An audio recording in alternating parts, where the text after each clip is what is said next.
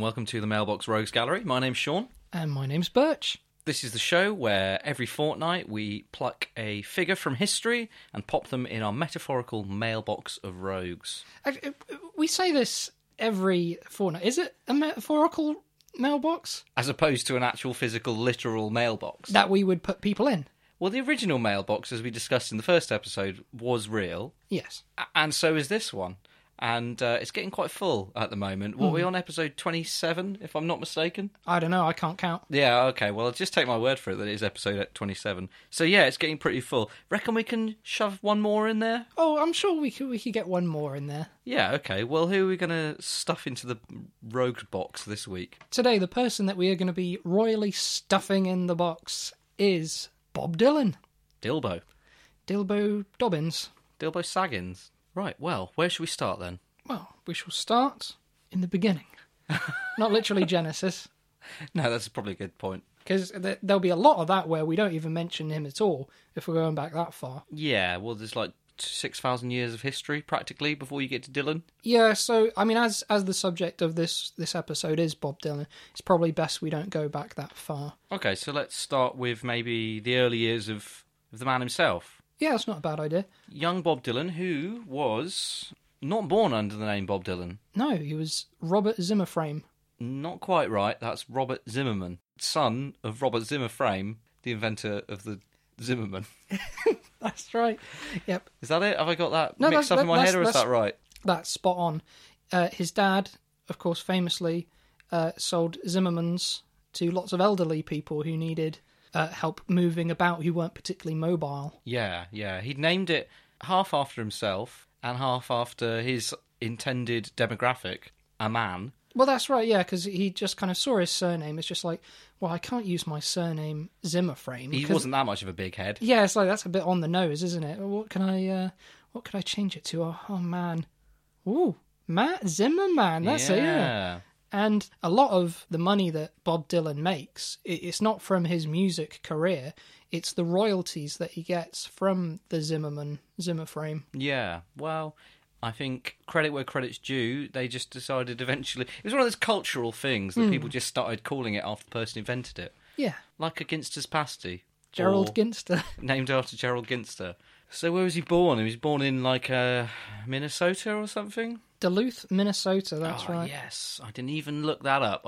I should actually say at the top, we're both really big Bob Dylan fans, aren't we? Oh. So this is probably the least amount of research we've had to do. In fact, I didn't do any research into this episode at all. I just know everything about him. So I don't want to say we're scholars on the subject. No.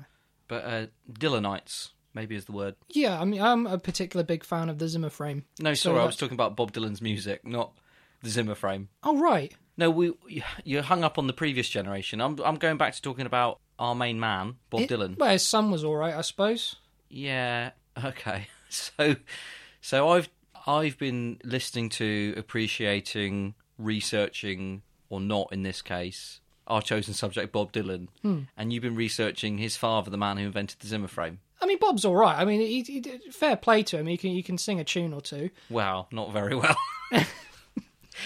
But, I mean, has he made anything quite as important for the elderly?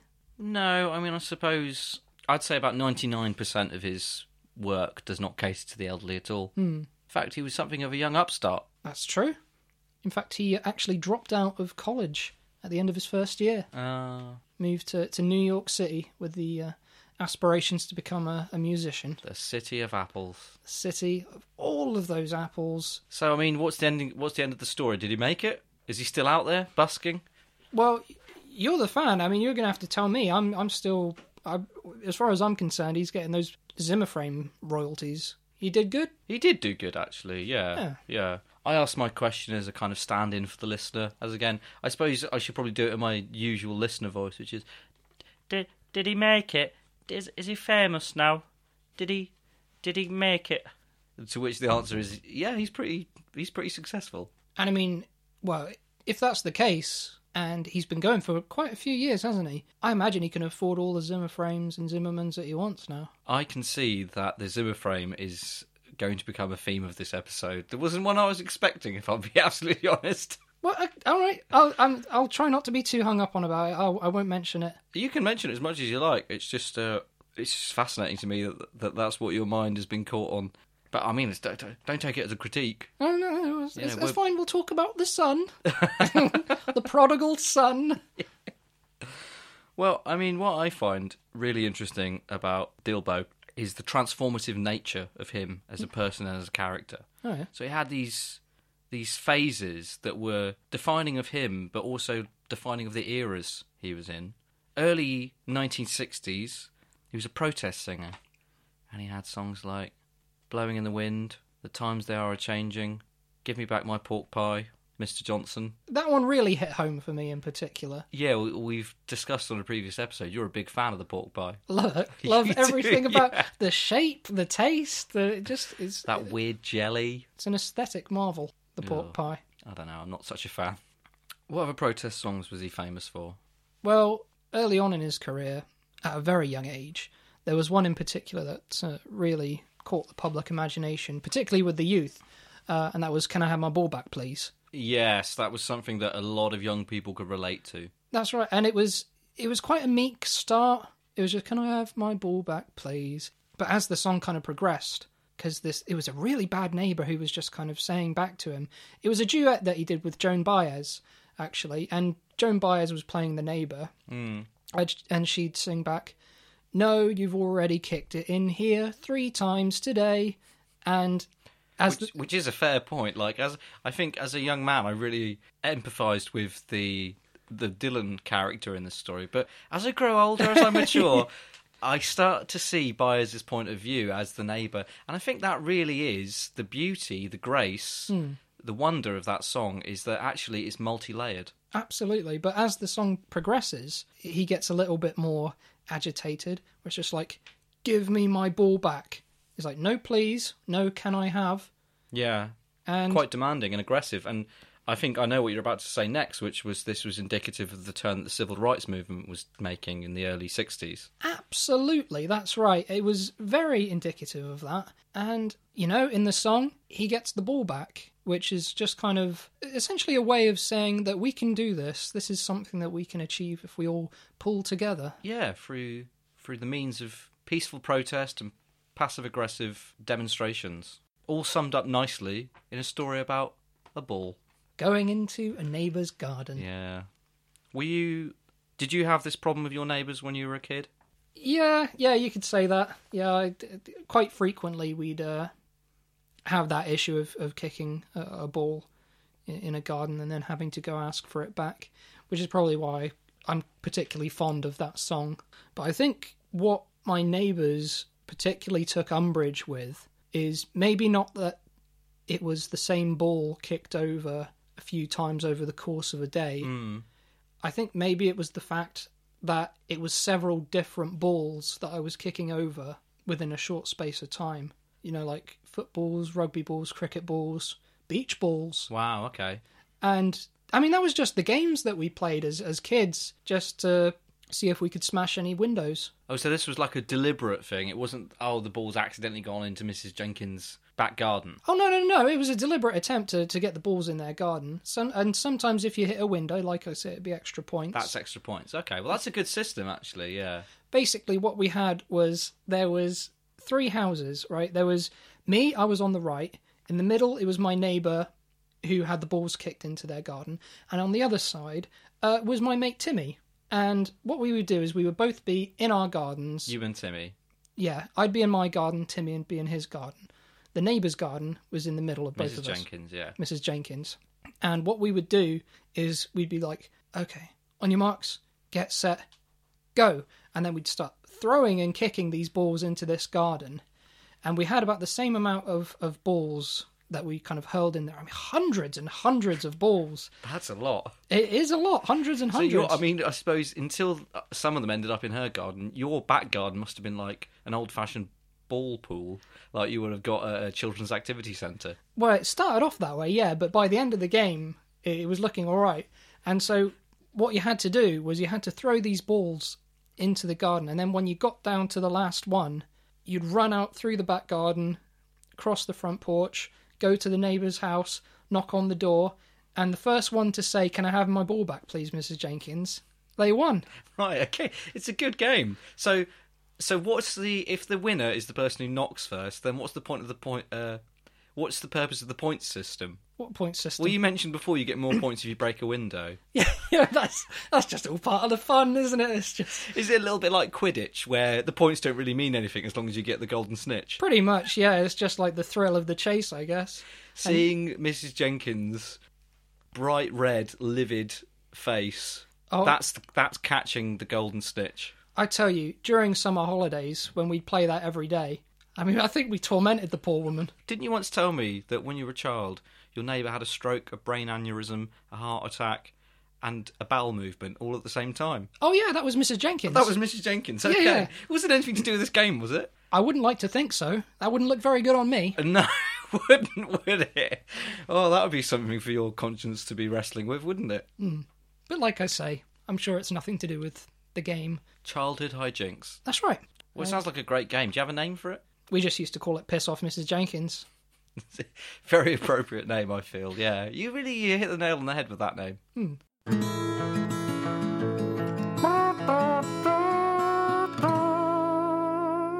In the mid-60s, he cast all of that aside. He had this folk, roots, protest movement character and following, and he cast it all aside and he went electric. Unleashing the furious like a rolling stone upon the world, out of nowhere. That's right. I've still not forgiven him for going electric. I met some. Do you remember? Do you remember in our media studies class, there was that girl called. She had never forgiven Bob Dylan for going electric. I know. I remember. I found astounding. It's like, haven't you heard Desire? Have you not heard Blood on the Tracks? It's like all of his best music when he realised that it was an electric guitar. Just about. Yeah. Just like. Oh, this is great, this. Lovely instrument, this. When he found out that you could plug instruments in and amplify them and change the sound a bit, I mean, it must have blown his mind. Oh, revelation. Yeah. When he was just there, like in a recording studio, just kind of like playing along on his acoustic guitar, and he was just saying to the sound engineers, "Oh, can you make this a bit louder, please?" He's trying to play over this drummer. Yeah. Who's going mental. He stood behind the drummer. It's just like they can't hear the guitar, and the sound engineers are just like, "Yeah, well, you want to get in front of it, like closest to the mic." It was absolute shambles, and he just went out and took a fag break, and he was talking to this other musician, and he was explaining his problem to him, and the guy he was talking to was just like, "Well, have you tried like plugging your guitar in to anything?" And he was like, "What? What do you mean plug it in? Plug it in what? It's not a toaster. Yeah, this isn't a kettle. Plugging it in? What are you talking about?" And he's just like, "Look, honestly, look, check this out." And he takes him into another room, shows him a Fender Stratocaster, and... Is that a type of toaster? That is a type of guitar. Oh, okay. Yeah. Would you say it was called a friendly Stratomaster? Friendly Stradivarius. Okay, yeah. And he's holding it, and then Dylan just looks at it and goes, that's a very thin guitar. Not going to get any noise out of that. No sound hole, nothing. No. And then gets a wire, like plugs it into a hole. It's just like, "Oh, is that the sound hole?" He's like, "No, watch this." Turns on the amp. It's just like that scene in Back to the Future. Yeah, exactly, yeah. Bob Dylan flies backwards into a pile of rubbish. And so he's like lying back there after being blown away by this amp, and he's just dumbfounded. It's just like, "Where did you get this from?" Just, "Mate, how have you not seen these before? There's like hundreds of them. There's like been... I mean, rock and roll, you missed all of that, did you?" But he was from Minnesota. Yeah, and all he knew was folk. Yeah, he had no idea.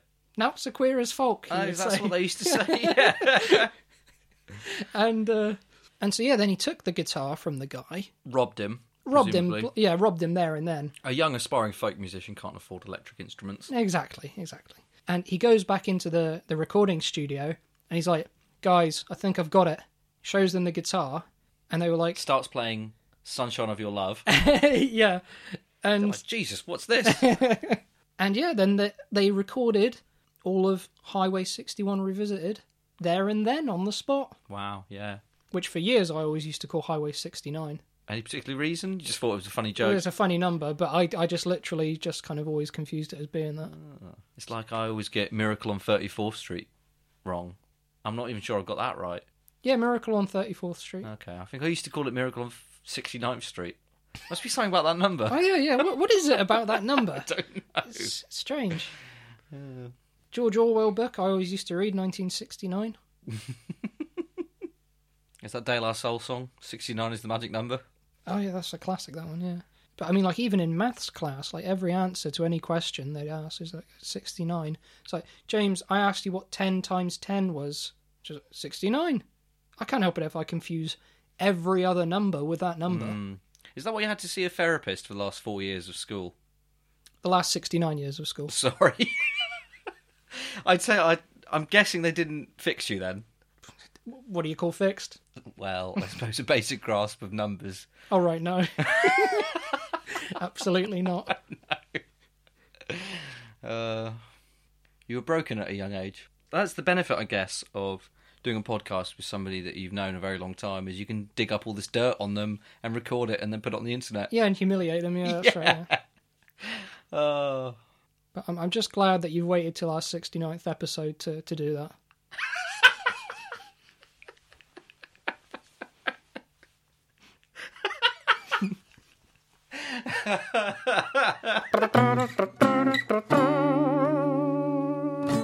So, Dylan went electric. He did, yeah. Have you gone electric? Yeah, you got to in this day and age, yeah. Yeah, I mean, I haven't made the leap yet myself. I'm still hand cranking my car. I've still got like a fire pit in the middle of my kitchen. That's where I do most of my cooking, as you saw earlier when you came over. My alarm clock is still powered by a potato. Jesus, how do you edit the podcast? Well, I don't edit them. I thought you edited them. Well, sometimes I do, but... What, you mean you don't do some of them? There's some that you don't do, is that what you're saying? Yeah, I don't do all of them. I always thought it was about a 50-50 split. What, like taking them in turns? Well, I haven't done any of them. What? Who's been editing them? When we finished recording... Yeah. I sent... Oh, hang on. So, I mean, we've got the analogue tape reel here. Yeah. Which is powered by this foot pump, which you can hear me using. Yeah, that's right, yeah. Yeah. So after that... I'm always knackered after a recording session. Yeah. Well, I mean, you've got the foot pump, I've got the hamster wheel. I think I drew the short straw, personally. Yeah, I guess, yeah. So I guess after we finish, I just send them off to the internet. I just pop them in an envelope on the original magnetic tapes, the reels, and I just put a large postage stamp on it. Yeah, right, the internet. And just write it to, well, it's Ask Jeeves, and then that's his name, is Jeeves. I remember that from when we had computers in primary school. Yeah. And then for the address, I just put the internet, Silicon Valley, California, the world. And then sometimes I post them to Santa, just in case. Oh, yeah. Like, if I'm sending a letter to him anyway, yeah, which I do every month or so, just to stay in touch. Yeah, sometimes I might send one to him in case he wants to hear it. Yeah, it'd be rude not to, really, wouldn't it? I mean, just to kind of talk to him at the only time of year where you're expecting something in return. Yeah. Yeah. So you'd recommend going electric? Yeah, well, I mean, complete opposite to you. I'm completely electric. You know, I wake up out of my electric bed. Ooh, what's that like? Is it like Wallace from Wallace and Gromit's bed, where it kind of flips you up down a little chute in the morning? Yeah, that's right, yeah, and it's all powered by electricity, so it'll kind of like push me out. I fall down, have electric socks put on my feet. Ooh. Keeps them nice and toasty and warm. Yeah, I suppose it does, yeah. My electric string vest, which is literally just kind of wires. Right, yeah. Copper wiring, so it's quite hot. Yeah, I bet it looks great, though. Oh, yeah, when I take it off at night, it's a lovely like mesh tattoo that I have on my skin. Then I have a drink of electric coffee from an electric mug. You're really living quite a futuristic lifestyle, aren't you? I am living the electric dream. I mean, even my body I've kind of replaced with some wiring. And just out of interest, do you happen to dream of electric sheep? Yeah, I always dream of electric sheep, very much like androids would.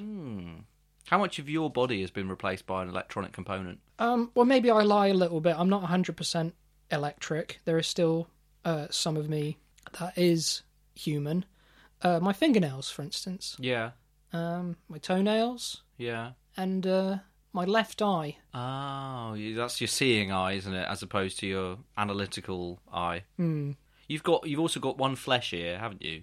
That's right, yeah. One flesh ear, one synthetic ear. Yeah. Well, the synthetic one looks better, if anything. I always hated your ears. Yeah, I've never been fond of them either. I'm just saving up to get the other one fixed. Saving up a few electrode chips. That's right. But you know, unlike us, who it appears are very willing to embrace someone going electric, the audience, when Dylan played, were not amused at all at Newport. Well done for bringing us back on track to Bob Dylan. That's very well done, I will say. That's the mark of a true professional there. Yes, it is, of course it is. Newport, this was the Newport Folk Festival, wasn't it? In somewhere in America. New York State, was it? Oh, I thought it was Newport Gwent. I don't think it was Newport Gwent in Wales. I can say that. I don't think the civil rights movement had made it that far, to be honest. I don't think it has yet, has it? Maybe not, I don't know. But yeah, so he decided to play. It was a short set, as I recall. So he was expected to come out and play Blowing in the Wind, Times They Are Changing, in his usual kind of hobo, country boy kind of attire. And he came out dressed fully in black with sunglasses on, this kind of sneer with this band of people dressed identically, and roared into like a Rolling Stone for 6 minutes. Yeah. And was booed. It's probably why it's quite a short set.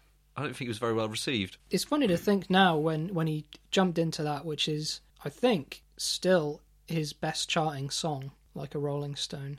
Oh, yeah. How much people hated the fact that he had gone electric. But I think what really annoyed people, and I think it was partly devilment on his part, he saw how much everyone hated that he'd gone electric. And he's like, I'll fucking show you. You guys don't like electric. We'll see if you like this. Wheels out a theremin. Oh, wow. That's a very electric instrument. There's a 5-minute theremin solo partway through his rendition of Like a Rolling Stone. I mean, it's a good thing, really, that it wasn't used in the actual recording, but the bootlegs of that are just incredible. I mean, that is literally a purely electronic instrument. They must have hated that. Oh, they hated it. I mean, those bastards didn't know what was coming. You should call the bootlegs of it boo-legs, because you can almost not hear the music over the booing. You can just hear a faint theremin going, and then the boo over it. Yeah, can we recreate that? I'll do the theremin, and you do the booing. Okay, so boo, rubbish, boo, boo, play Blowing in the Wind, blue. Perfect. Yeah. Yeah, and like you can hear a few people in the recording yelling at him to unplug it, and he was just like, it's an electric instrument. You won't be able to hear it if I unplug it. And they're like, we don't care. We don't want wires. Take it away. But, you know... I mean, little did they know that a mere 5 years later, every single song in the US pop charts will be dominated by the theremin. Exactly. I mean, you name, for me, a single top 40 hit from the 1970s as a decade that didn't feature the theremin as a lead instrument. Name one. I can't. Neither can I. I'm not sure there was one. And that's, of course, how he got the nickname Theramimmerman. Robert Theramimmerman. Yeah. Bit of a tongue twister, that, actually. No wonder he shortened it to Bob Dylan.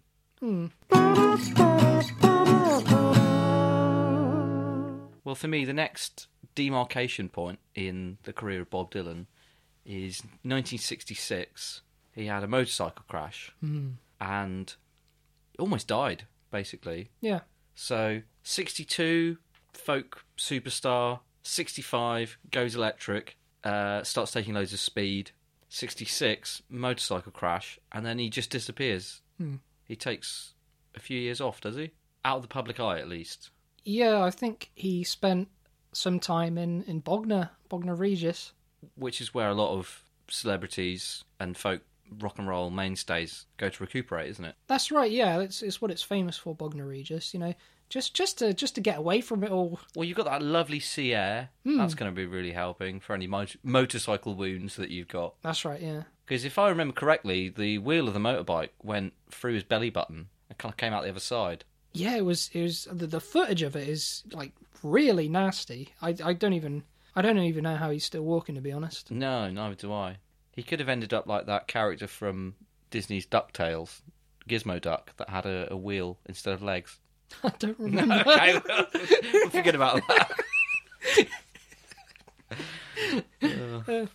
Don't worry about it. He went electric, Gizmo Duck.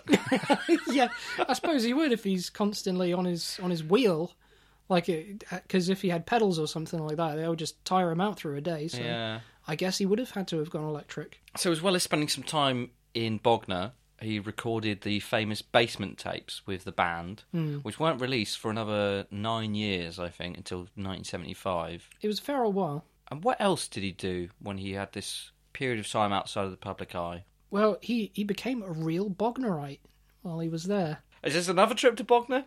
Oh, no. The second one? Or No, he stayed. He just stayed? He lived there? He lived there for a long old time. People don't really realise. And was this in the celebrity sanatorium they have there, or is this a different place? He got his own apartment. He was there for a while, and then he got to know the locals, and he just fell in love with the place, as we all do when we visit Bognor. Absolutely. But he was in a position where he could actually live there. Got a lovely little place on the seafront. That's right, yeah. Had a stand where he'd sell jelly deals. Jelly deals, and he'd also sing you a song for a tuppence. Most of the songs were about jelly deals, which wasn't great. No, that's right. As far as rock historians have reported back. But yeah, I mean, by all accounts, he had a nice little life for himself there. Found someone he fell in love with, had a nice house, and he had, of course, the jelly deal stand.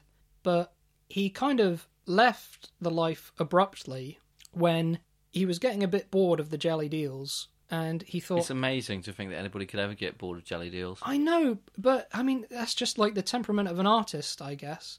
He had enough, and he was like, I want to do something different.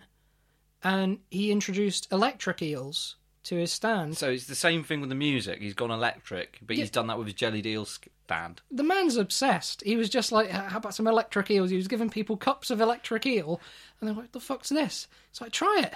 People were stinging themselves on their mouth and tongue. That's got to be painful. Yeah, and they were just like, we've had just like. And jelly is famously a great conductor of electricity. Absolutely, that's right.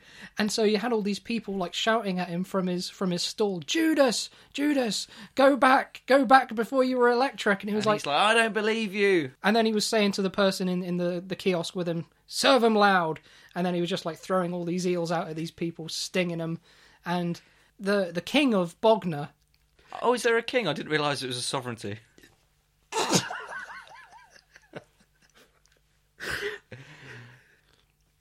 Yeah, it's a sovereignty. Yeah, the king of Bognor, he'd had enough. He was just like, right, you were doing a good job here, but we can't stand it anymore. We want normal eels, not electric eels. Which is a fair request, I would say. I think it's a very Once you've been stung a couple of times on the tongue, you don't want to have another one. Well, you can't eat them. And that's the point of an eel stand. They're basically inedible, aren't they?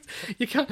Especially if they're still alive, like his were. Oh, yeah, absolutely, yeah. Well, for the electricity. And so Dylan was like, all right, I guess I'll go back to being voice of a generation and a musician. I mean, it's not a bad life, is it? But I think, and this is reflected in his later work, you really can pick up on that tinge of regret he had about having to leave Bognor. He was exiled, and I don't think he ever got over that. No, you can hear that twinge of melancholy in all of his future work. Which brings us nicely to the next chapter for me in Bob Dylan's life, which was the late 70s, when he became a born-again Christian.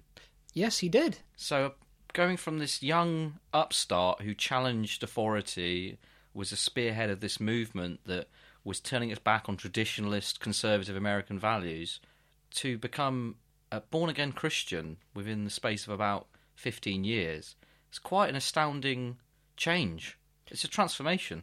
Definitely. What I find strange, though, of all of it, is how he kind of became a Christian. I don't know so many details about this, so yeah, elucidate. So he was playing a show, a live gig. This is after he'd come back from Bognor, of course. Yeah. He was in the States again. And somebody threw up a silver cross.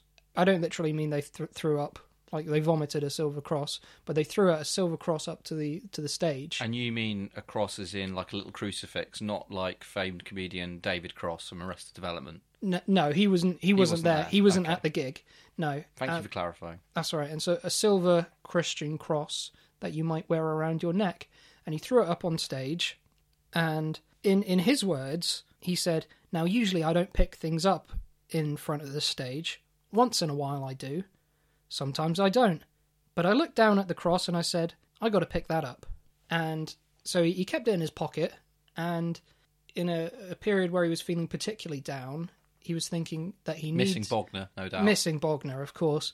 He was thinking that he needs something different, and he put his hand in his pocket and saw the silver cross. Is that true? And that's actually true. That's how he found God.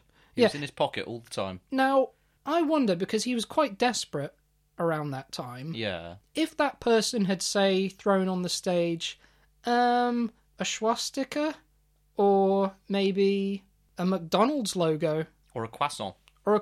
He could have become French. Yeah, I mean, like, how influenceable was he during that period? I mean, what could you have feasibly thrown on stage and got him doing? I suppose you could have feasibly thrown mostly anything. Imagine if someone had thrown up 3 juggling balls and he'd caught them and started doing that. He could have joined a circus. Oh, that would have been incredible. Just like... He had no idea he could juggle, but he was just like... He was in me the whole time. Babe. I mean, his live shows would have been fantastic after that. He's just there. He's got one hand and he's playing the piano and doing Blowing in the Wind, and the other hand he's juggling flaming clubs. Yeah, the only problem... And the harmonica's going. Yeah, the only problem with that would be that at any gig that he went to in the future, you just have a bunch of people in the front row with balls, just like getting ready. I bet he catches them. Oh, have you seen this? Have you seen this? It's incredible. He catches them. It's like about 15 people throwing balls over his head. Before you know it, he's juggling 25 in the air. Yeah. No more. Throw the clubs. Robbie Robertson's doing all the legwork on the guitar now. Yeah. It would have been a sight to behold, but it wouldn't have done his music career any good. No, but what a showman. Oh, yeah, it would have been incredible. Do you think he could have caught them in that lovely hat he wears? Yeah, it's quite a big hat. I reckon he could have caught it in there, then threw the hat up in the air. Good fun. That's good, clean fun, that. It is, yeah, very much in keeping with his good, clean Christian values at this point, you could say. And interestingly, going back to him being a born-again Christian, he took it very literally when he decided to be born again. I think for him, the symbology of it, and this probably goes back to that cross and the symbology of that cross, that crucifix, the symbology of it was very important to him. And he's never been a man to do things by half measures, you know, apart from when he went electric and he did half the album electric and half the album acoustic. But other than that, he doesn't do things by half measures, apart from that completely literal example. So he was figuratively and literally born again. So his roadies had to construct this gigantic womb, you might say, for him. Oh, wow. And they were out on the road, as you said. It was during a show that he found God.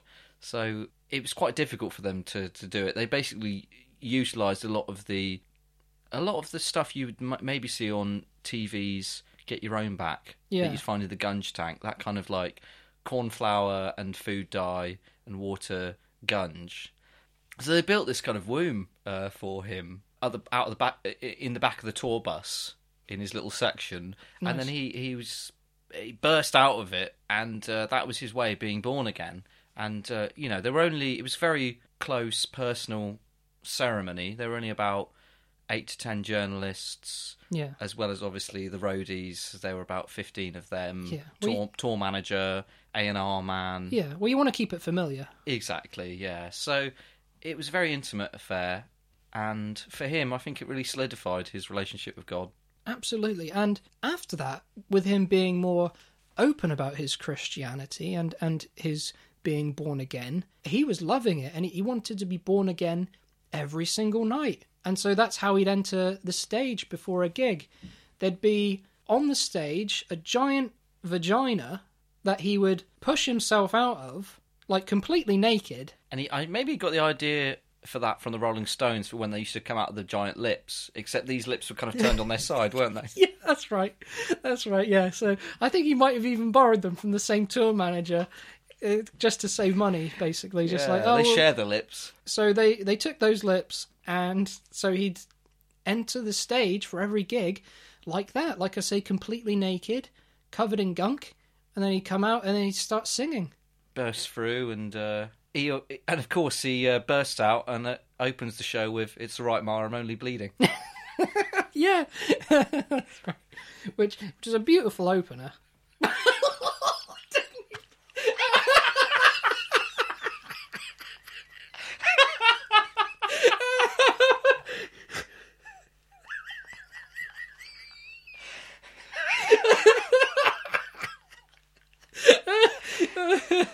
Oh, I'd like to say that was a pun, but I stumbled into that one. Oh, that was You're not taking the credit for that. I'm not. No. I think the evidence is there that that was not planned. Well,